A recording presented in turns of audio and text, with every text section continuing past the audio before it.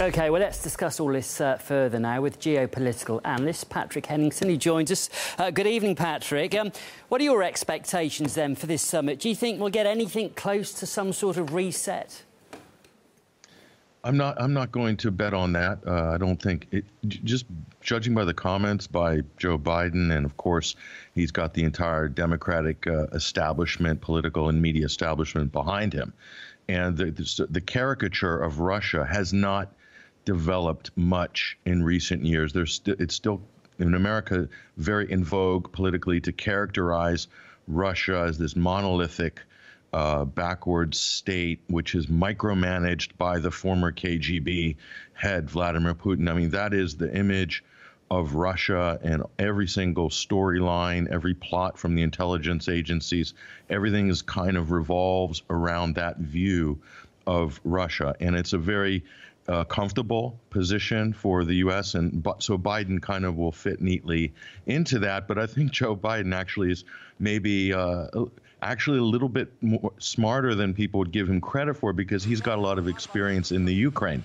during his time as vice president. So he knows how formidable Vladimir Putin and the Russian political establishment is, the state is, when it comes. So he's not going to be able to blag it with Putin. And I think Biden knows that. And that's why there's some trepidation in some of his comments. He's being a little bit conciliatory. He knows that he is, he says one thing to the U.S. media, it'll be a different story. I mean, that's the feeling you get, isn't it, when you look at the commentary that comes from both these leaders before this. They both take, very severe lines in the sand on certain issues, but you do suspect when they get talking, they will be talking about key issues where they feel perhaps they could cooperate.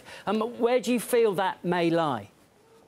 Well, in terms of a few interesting points came up. One was this discussion about reciprocity of prisoners or people who are serving time in Russia for espionage, for instance, the Whelan incident as well, and then also vice versa, people in the U.S. system, that there could be some kind of a swap. That's good to talk about, but I do not see the United States doing that, simply because the U.S. cherishes all of these potential opposition figures or characters as assets in their war against Russia, information and political war against Russia. So I don't think they're going to make much progress on that. They'll talk about it. I don't see the U.S. agreeing to anything. And there's also the issue of NATO. And this is obviously going to be a big concern for Russia. But again, I don't see the United States giving any consolations with regards to the advancement and the pressure which NATO is putting on. This is what was happening at the G7. They announced a new Atlantic Charter. I mean, so the U.S. and Britain and their allies have already spelled out that they're going to continue to posture in an aggressive fashion against Russia. So it doesn't leave a lot in terms of negotiations and leverage there. It seems to be all take from the U.S. and no give.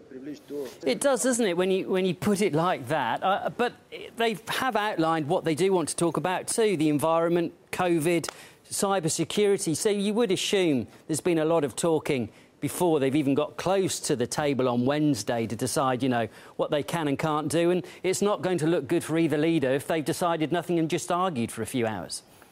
Sure. I mean, Russia knows what they're up against, because you're talking to the U.S. leader. It's a summit. It's Joe Biden, but you're really talking to the U.S. plus all of its NATO allies. And the reality is, in terms of offensive cyber operations, information warfare, Russia has to deal with the CIA, NATO information warfare units, GCHQ, 77th Brigade, the Integrity Initiative type projects, all of the myriad of quote, civil society organizations that are dotted around the Baltics, active vis-a-vis the situation in Belarus, the Ukraine as well, not to mention the hostilities in Ukraine, and the fact that the United States has single-handedly torpedoed the Minsk Accords consistently, really, for the last 5 or 6 years. They're making sure that the Minsk Accords are not realized, so maintaining that arc of tension